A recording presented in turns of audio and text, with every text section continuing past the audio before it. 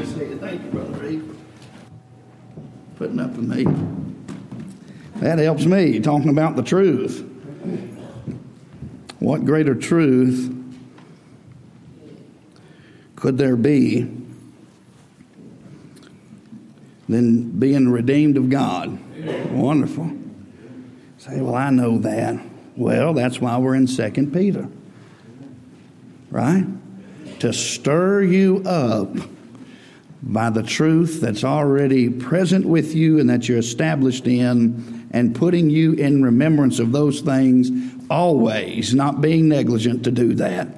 And so, Brother Clint, quit talking about being redeemed. I'm tired of hearing about it. No, not going to happen.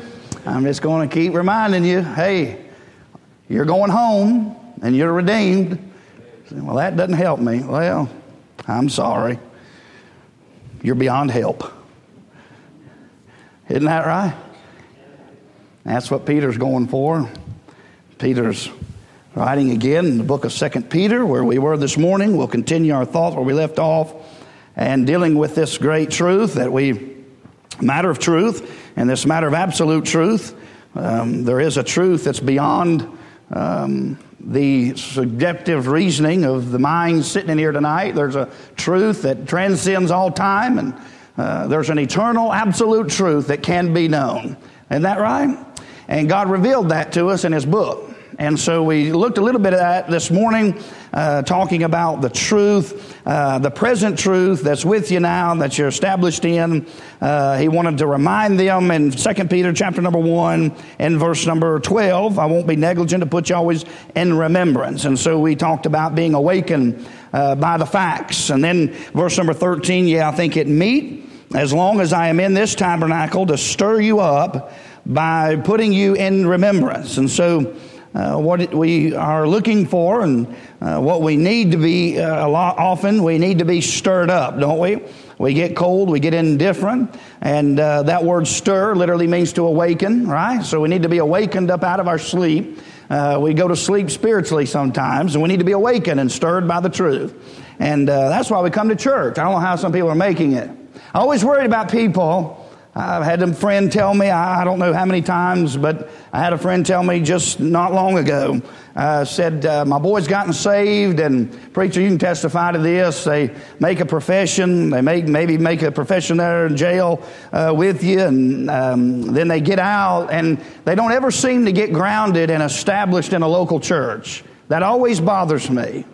You're setting yourself up for failure not to be faithful to a local church. You're setting yourself up for failure. And I always wonder about that crowd, how they're ever going to maintain not being faithful to a local church. I always worry about that. Say you got saved and you come out and, boy, God's changed me. I'm doing different now. But they don't ever seem to settle in anywhere. No church anywhere is good enough for them. And they just don't ever get grounded anywhere into a church anywhere. And they just float around. And I just wonder, how are you making it? Right? All kinds of excuses. Who would have, don't raise your hand, please, but who would have a pretty good excuse not to come tonight? I'd say if we took survey tonight, there'd be some pretty good excuses, right? Well, one of them would be having to look at me again tonight. Wouldn't that not be a pretty good? No, don't you agree to that? Brother Reed, amen that.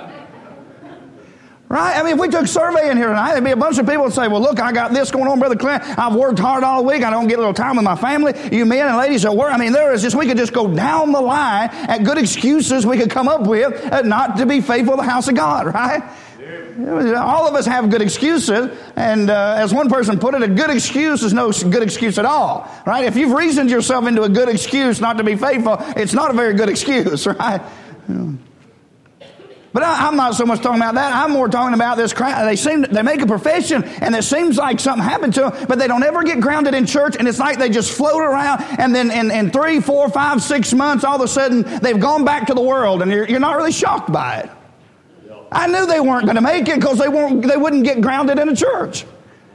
And that's the purpose. That's why we're here. And I say, well, preacher, why you preach me? I'm here tonight. Well, you got a good point. But preventive maintenance, I guess. But the point is what the preacher mentioned about discipleship. It's not about just making a profession and then getting your get out of hell free card and then just ending up in heaven one day. And well, if I don't get rewards, and so be it. I mean, the obligation of the Bible is that we be doers of the Word of God, right? That we grow in grace and in the knowledge of the Lord. That the Lord would grant us the spirit of wisdom and revelation, the knowledge of Him. God wants us growing, and if we're not growing, we're going backwards. We're dying, right? And we talked about that. And so his point is to abound in fruit, abound in the knowledge, grow in what you've been taught, add virtue, add to your faith, all these things, and grow.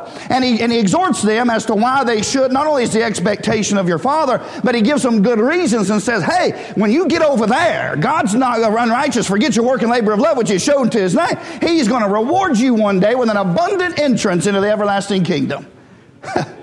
Well, that'd be enough. And I don't even know what it is. I'm afraid if He told us everything, some of us would go quick.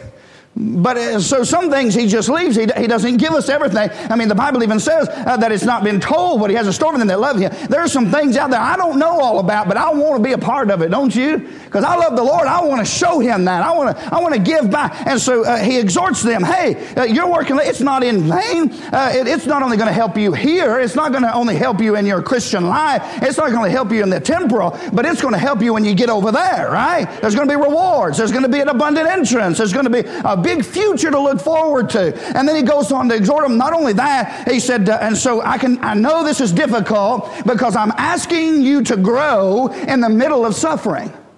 That's what he's doing. This First Peter is completely surrounded by the fact that these are pilgrims and strangers in a foreign land that are suffering for the cause of Christ. And he's trying to tell them, hey, keep on keeping on. Don't give up. Then Second Peter comes and says, hey, it's not just enough to make it. I want you to abound in fruit. I want you to be fruitful when people are persecuting you. It's like, whoa. I'm doing all I can not to just quit. You're talking about adding virtue to my faith. You've lost it, preacher. But that's what he says. He says, look, God doesn't, His expectation for you is not to just end up, as long as you don't end up in jail, right? His expectation as a father is that you grow, and He comes and He looks for much fruit.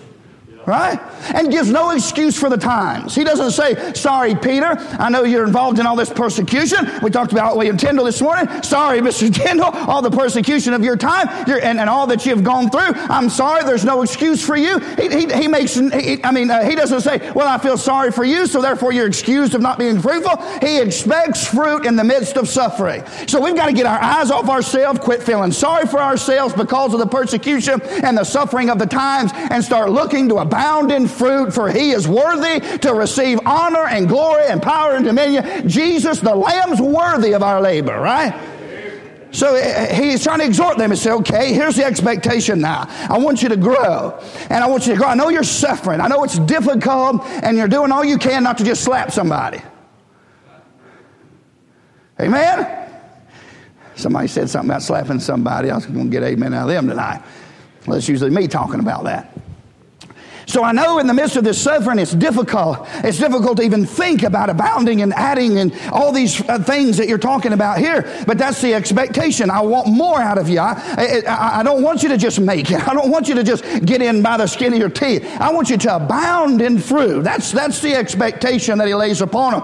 And so he continues on, and he said, okay, for the reasons that are obvious, and then the reasons for the future. And then he starts stirring them up a little bit, and he said, now, I'm going to spur you on to future growth by reminding you of what you already know.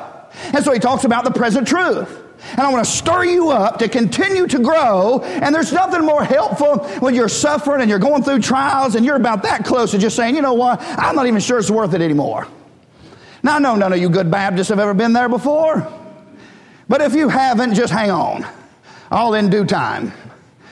Right? We've all been to a place where we think, I don't know if I will get out of this or not without, right? We all come to that place. And so he said, look, I know you're going through all those things, and let me remind you of your future and what the possibilities that God has laid out before you to continue to grow in these suffering times. But not only that, I'm going to stir you up by reminding you things that you've already been grounded in. And so somebody says, I'm redeemed. And you think, oh, I know I'm redeemed. But it stirs you up, right? To think, because what all that included?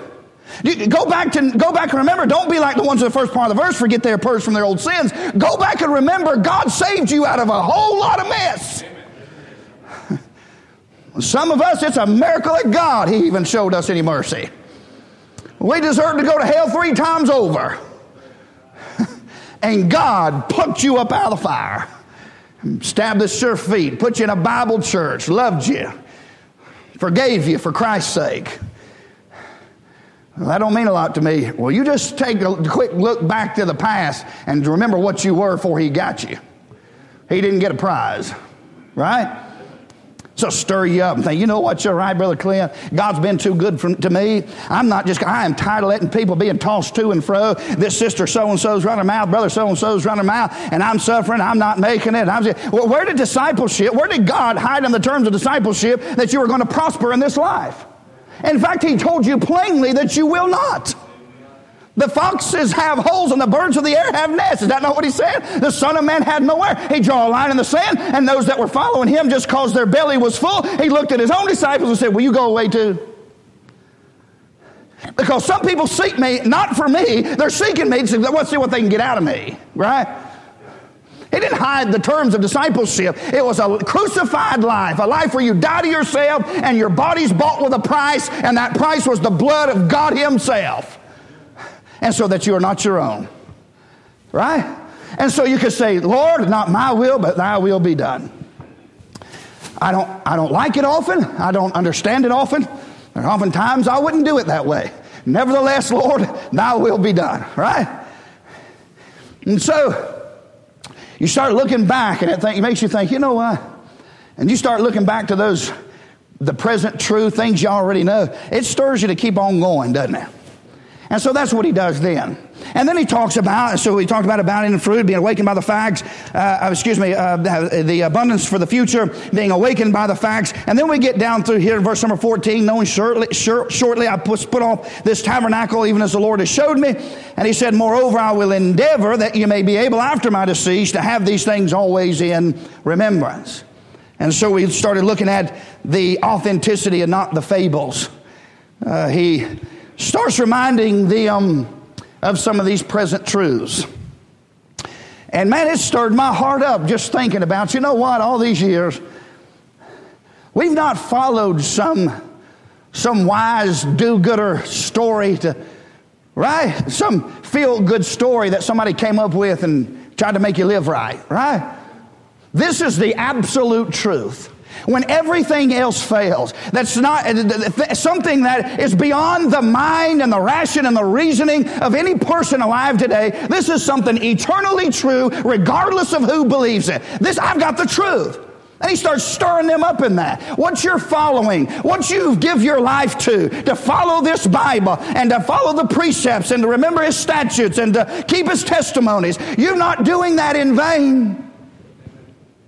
You need to be stirred up and remember this. This isn't a fairy tale. Right? And he starts going into the most basic, the most foundational truth, which is you have to start at the basis that the King James Bible is the Word of God. You have to know where to find the truth. How are you going to grow without the truth? Apart from the truth, what are you going to know to add? How are you going to know you're even supposed to add it? How are you going to know anything that this God wants you to do to serve Him if you don't know where to find what that God has to say to you? And there is a place you can find it, and it's in your local King James Bible. It doesn't need altered. It doesn't need fixed. It doesn't need anything done to it. He starts making an argument here for authenticity and not fables. And he begins with his own personal testimony.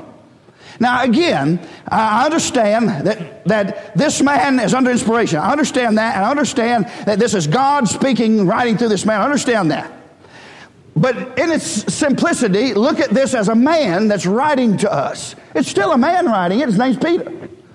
Right? And so think with me now. He's writing to this group of people, and he's under divine inspiration. How much of that he knows and how much he doesn't, I don't know. I think he knows it. And I think that's what he meant when he said, I will endeavor. That when I'm gone, you're going to have this in your remembrance because God's going to preserve His word for you. Right? And say, oh, I believe the absolute truth. Absolutely. You take men out here that claim they know the truth and they believe the truth, and they say, yes, we believe in the infallible Word of God. We believe in the absolute truth found in the originals. Well, hey, friend, sounds like me and you need to go on a hunt for the originals. Right? If that's where the truth is. So God's telling you, obey the truth, but it's only in the originals. Nobody has them. Now that, I don't know about you, but that's a mean game to me. For God to tell you that you're supposed to do something and then hide, it's like Calvinism to me. Right? God commands all men everywhere to repent, but then he won't let them. That doesn't sound like God, does it? No.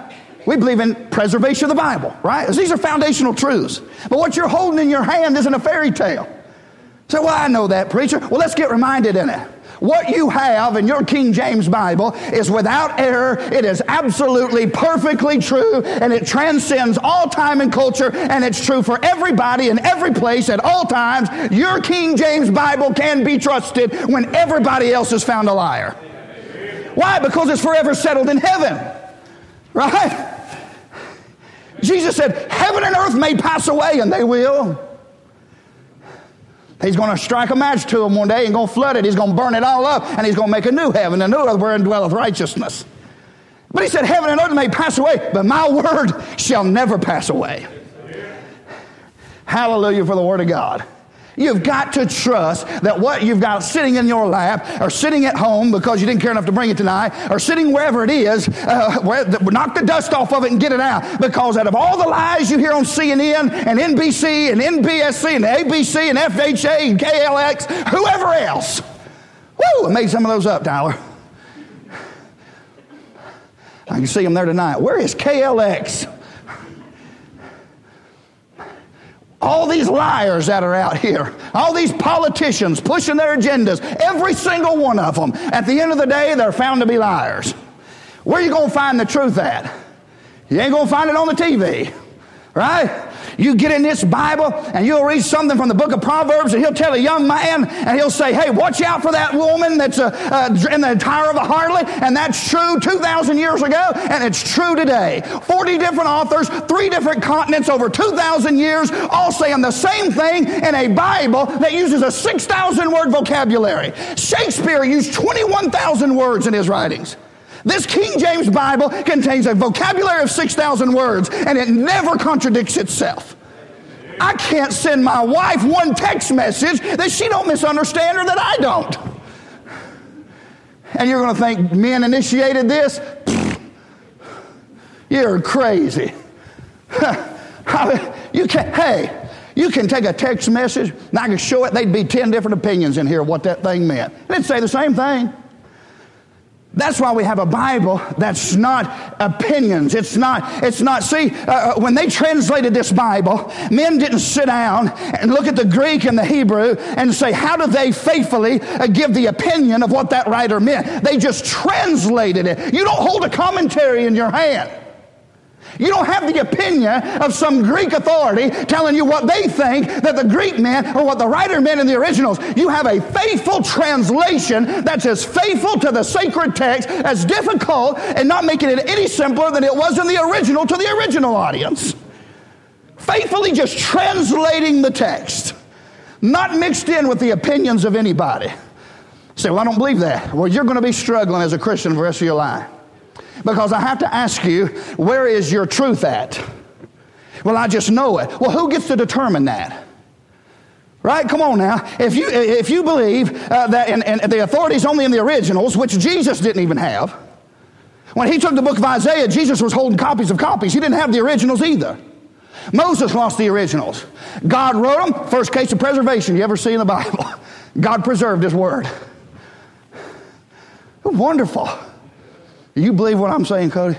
That Bible's the Word of God. It's not the opinion of what the King James translators thought that it meant, and it didn't accurately reflect the language of the time. People say, well, the King James Bible needs to be updated to reflect the current language. It doesn't reflect the language that it was written in 1611. The language, the second person, the singular and the plural, and the second person pronoun, the singular and the plural that is kept in our King James Bible, and that Elizabethan, that thee, thou, thine, ye, you, yours, ran out of date in the 1500s. It was long out of date before 1611. They didn't keep that to accurately reflect the people of the time. In fact, Dr. A.T. Robertson said that nobody has ever spoken our authorized version, the English language of our authorized version. They don't speak it now, and they never have. Men were trying to accurately reflect the original text, and you can only do that. Our language has dropped the distinguishing factor between the singular and the plural. Right? And so in order to accurately reflect the Hebrew and the Greek text, they had to maintain the distinction in the singular and the plural in the second person. They had to retain the thee, thine, those, which are all singular. And then the ye, you, yours, all that yorn. Now, yorn ain't in there. If it is, please come see me later. You got a bad one. That's the plural. If it starts with a Y, it's plural. Right? Then you have the possessive, but you have and to accurately reflect the text, they kept the language so that they could accurately reflect the text, not simplify it for the language of the people that spoke it in the day. So that doesn't need to be done now.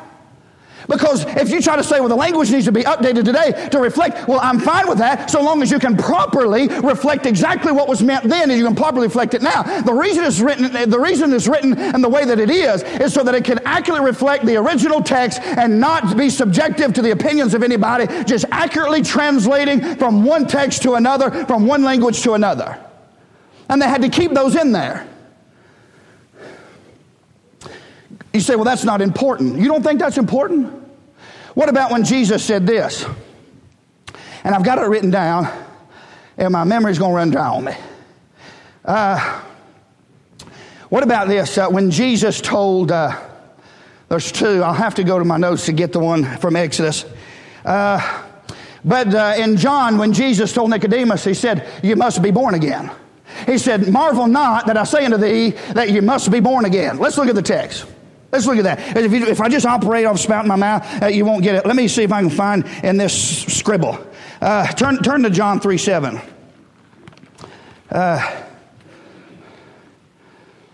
So this is very important.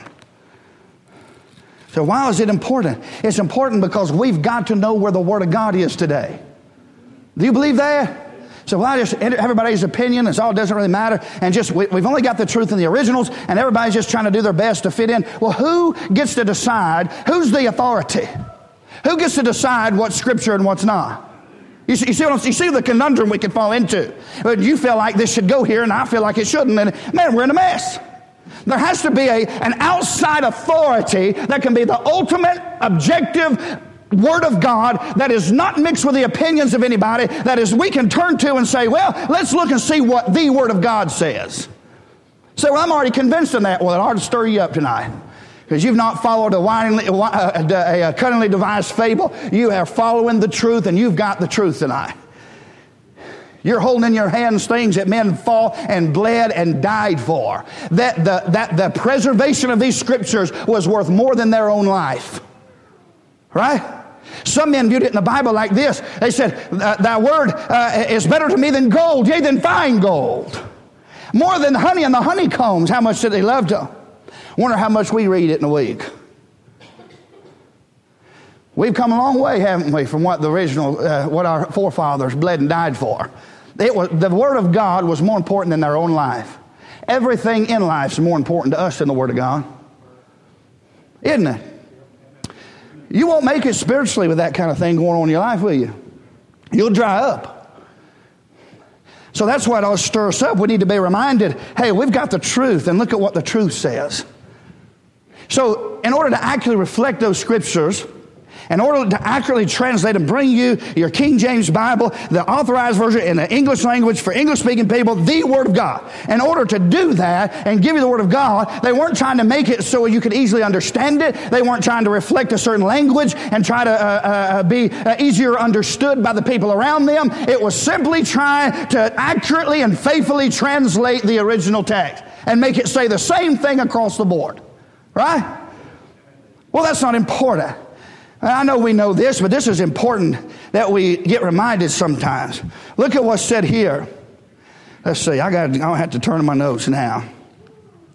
I've got it written in here. Let's look at the verse here. Okay. So he said in John chapter number 3 and verse number 7, marvel not that I say unto thee. Now, there we've got the singular here, right? We've got the singular, and this second person in this pronoun here, you've got the singular, and you got the thee. Then what do you have next? Marvel not that I say unto thee, ye must be born again. Why is that important? Well, it's important because if you look at modern translations, they have it just simplified for you. What it'll say here is you. So you could get the idea. Now, here's what we know. Marvel not that I say unto thee, which I'm guessing is the subject. Marvel not that I say unto thee, singular. Who's he talking to? Nicodemus? Marvel not that I say unto thee, Nicodemus, that ye. And then he goes and he uses a plural. So what's the text saying? The text is saying not just you, Nicodemus, everybody's got to be born again. Now that's quite different to come along if it said, marvel not that I say unto you, or don't misunderstand me, or how are they going to say it? I don't know what the NIV and some of the other critical texts have it translated. But they're paraphrasing here. They'll say something like, because they drop the thee, thou, thine, and the ye, you, yours, and they just go with you, and they'll simplify it, and they'll say, marvel not that I say unto you, Hunter, that you must be born again. Well, Cody's sitting there going, phew, I don't have to be, thank goodness. Right? Is that how you could take that text? So to accurately reflect that, they had to keep this second person, the singular and the plural, had to be kept somehow because our current English has dropped that. But in this time, they have this. And so now it says this, marvel not that I say unto thee, Nicodemus, that ye, plural, everybody must be born again, including you, my friend. Right? Now that totally changes what God said if you change one of those words. Right? So we understand that to be important, and we've got to keep on fighting that point. I'm not going to give up today because it's 2020. I'm not giving up. The King James Bible is still the Word of God, and all the rest of them are commentaries. They're counterfeits. The Word of God in the English language is here and only here. Now, I don't care whose family it gets in, right? This is just where the truth is, right? The same thing happens in Exodus. Let's not go there. But the same thing happens. It's the same type in the Hebrew. He'll go in there and he'll say, when he was talking to Moses, he basically, if you understood it in the new versions and they take out those singular and plural and those distinctions there, if they took all that out, you would come to an understanding that he said, only you, Moses, go. But actually in the text, and we won't go there because I've been here enough, but actually in the text it says, you go to Aaron and tell Aaron, and I'm going to tell both of you, plural, what you shall do. Now that's different than saying, go to Aaron and I'll tell you what to do, Hunter. That leaves Aaron out of it. But that's not what he said. He said, you go to Aaron and then I'll tell you what you and Aaron are going to do. That's different. Does that not say something different? Somebody's right, somebody's wrong. Right? It's very important. You can trust your King James Bible. Any other Bible? I have no idea. I can't help you tonight. This is the only one that I know beyond a shadow of a doubt is the Word of God. It's simple too if you think about it. It's very simple in your Bible to know which one's the subject and object, which one that you use. They use very simple understanding. You kids that have been in school, you understand the subject of a sentence is doing the acting and the object of a sentence is the one being acted upon. Raise your hand if you at least heard that somewhere down the road. Kind of do a half. Okay, I'll take a half. It's very simple stuff. It sounds super. It's not. It's very basic 8th to 10th grade English, right? But it is important enough to maintain. And so we have to understand, number one, because he's going to go on and make an argument for the Word of God. And I jumped ahead of myself a little bit. But he's going to make an argument that, okay, so here's what we covered this morning. Let's go over it quickly. He said, I was on the Mount of Transfiguration, right? And I saw the Lord transfigured. I saw him changed from the glory that was in, that come about. And mine eyes as an eyewitness, I saw God, Jesus, changed from the fashion of a man into something glorious. Right? I saw the glory. I saw him change. I saw him in his resurrection power. Right? And he said, that's what I was an eyewitness of. But then the thing that stood out the most is the voice that I heard. If you want to talk about glory, let me talk about what I heard. Can we look at one thing tonight? Because we got about 5 minutes left. And let's look at one thing about the Word of God. Okay, let's look it up. I'm not going to bother you. Psalm. Turn to the book of Psalm. I wish somebody could do some translating work tonight on my notes to me.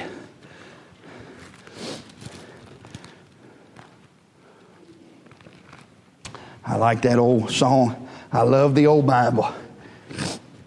The blessed old Bible. Right?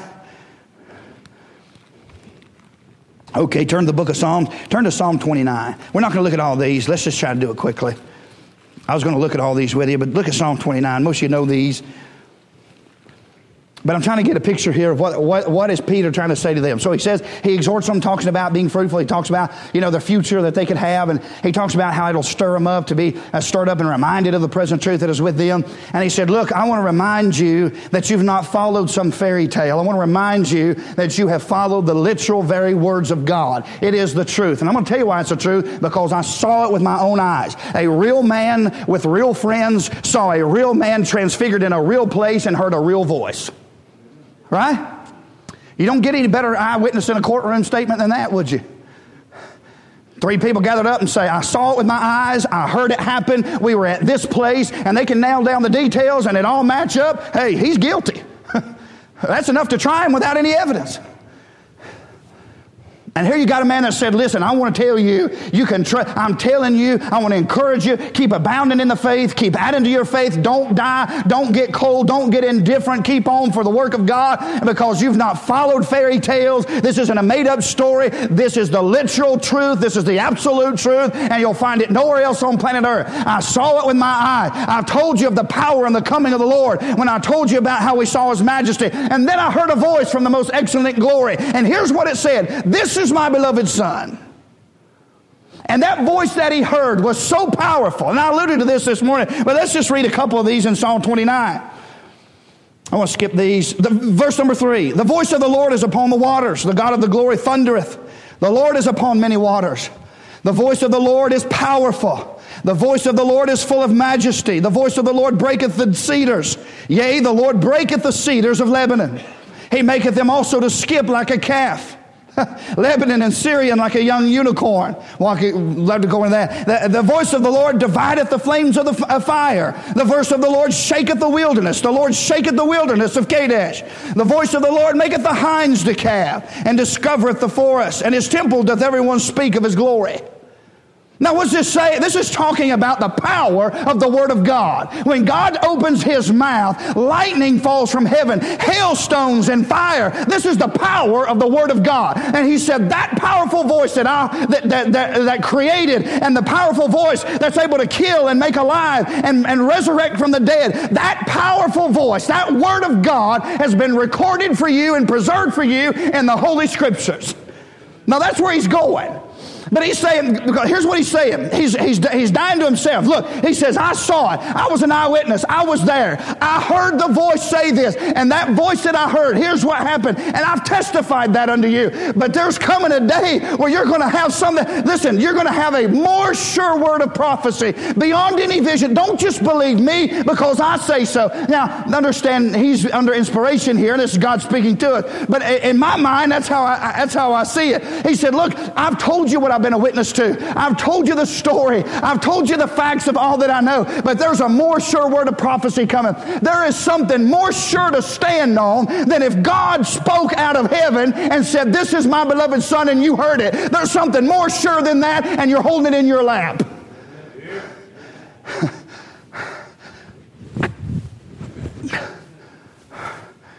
The Joe Bryant thing, he does that little skip. I got to get that skip down. Brother Clint, you're saying to me, yeah, that's exactly what I'm saying. more sure to stand on by faith than hearing God open heaven and Him open His mouth is these scriptures. That's how much I believe this Bible's true. Now, it's no different, right? But you've got something more sure. See, I always worry about people. Here's what they'll say. Has anybody ever told you this? I know of one fella right now, and I love him dearly, but he's caught up in that tongue movement. And he said, listen, and I give him scriptures. He'll say, I know what the Bible said, but you weren't there and you don't know what I experienced. I thought, your experience don't trump the Bible, right? Hey, you can have all kinds of experiences. Before I got saved, I had tons of experiences, and it ain't funny. A lot of out-of-body experiences. But it wasn't God, right? Your experience doesn't trump the Bible. Well, I saw a vision. I was a little boy and I got caught up into heaven. And then I came back and I wrote a book and heaven is real. I already read a book that said heaven was real. I didn't need a little boy. I'm trying to hurt the little boy, but that's crazy. You've got a book that trumps anybody's vision, anybody's hearing that they say that they heard. There is something more sure. I'm not here to ask Peter. I mean, Peter's not here to me to ask him, right? I'm taking his word for it. This has been accurately translated. I'm no Greek scholar. Right? I've studied the best that I could to just study the English. That ain't too good. But Peter's not here. So for him to tell me, hey, Brother Clint, I want to reassure you now. I'm telling you, I heard his voice. It's real. He's not here to do that, is he? Now, that'd be wonderful. I'd love to hear what he had to say in person. But I've got it right here, and I trust it just like he was standing here tonight. I believe the earth was without form and void. I believe it. And I believe God spoke everything to existence. I believe there was a literal flood. I believe there was literal 7 days, 24-hour days in the creation. I don't believe there was a gap. I don't believe in none of that stuff. I just believe the plain old Bible, just exactly like it said. Right? And boy, it'll help you in your Christian life to just accept that this is the truth no matter what. So I don't understand it. God will help you to understand it. See, some of this stuff is purposely built in so that you will come to a place where the Bible said you'll study the Scriptures. Show yourself approved to God. Study, rightly divine the word of truth. Some of this stuff is built in. It's a little difficult. There's only about 200 words. I forget the company that came out with and they said, I think somewhere near 600. But it's really been shown there's only about 200 words that are outdated now that we don't often use. Say like, we're waiting for the adoption to wit, the redemption of our bodies. We don't use the word to wit anymore, right? So we don't really know. So you just kind of get you a dictionary, a Webster's 1828 dictionary, and it'll say to know. We're just waiting to know the redemption of our bodies. We're waiting for the adoption to come about. It's happening. It's just not happened yet, right? I'm going to get a new body. There's only maybe 200 different words in there that maybe give or take and some things that you may not understand. This book is not difficult to understand if you're saved. And God loved you so much, He preserved it for you. He wanted you to know everything He said and everything He meant without having to worry about if some man got in the middle and messed it all up. Because I don't trust people. Hey, how many people? I don't even trust doctors. They say, well, I'm Dr. So-and-so. That don't mean nothing to me.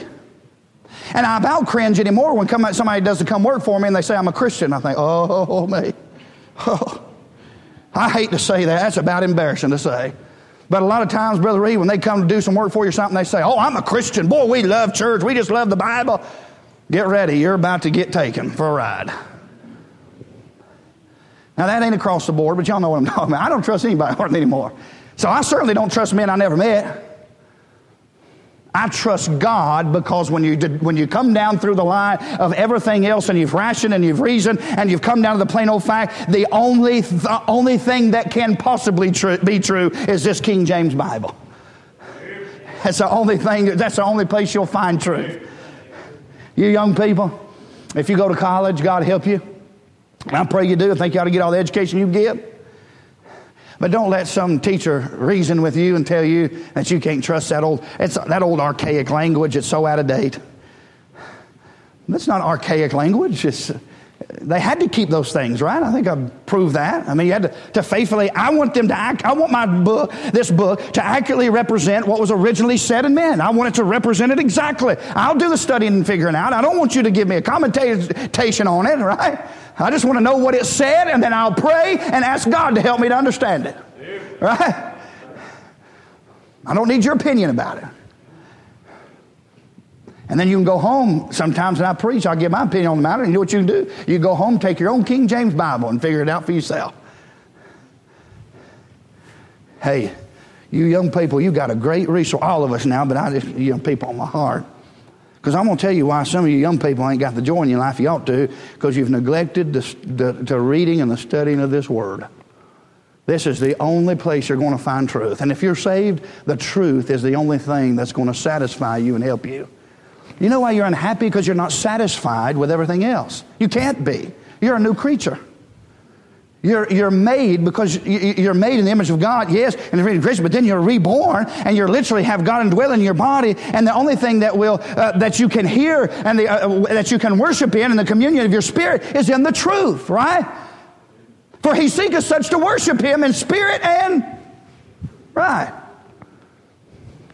I think we might dive in more. We can't tonight, but we may dive in more to some of this. There's so many more. If we went to Psalm 46, if you went to Psalm 18, Ezekiel 1, Ezekiel 10, Jeremiah 10, John 12 talks about the thunder. Jeremiah 10 talks about the lightning of his word and the power in his word. And he gets down in verse number 19 and deals with the authority that is flawless. So we looked at the authenticity and not fables. And since we didn't get there tonight and we're going home, let's at least read this verse here.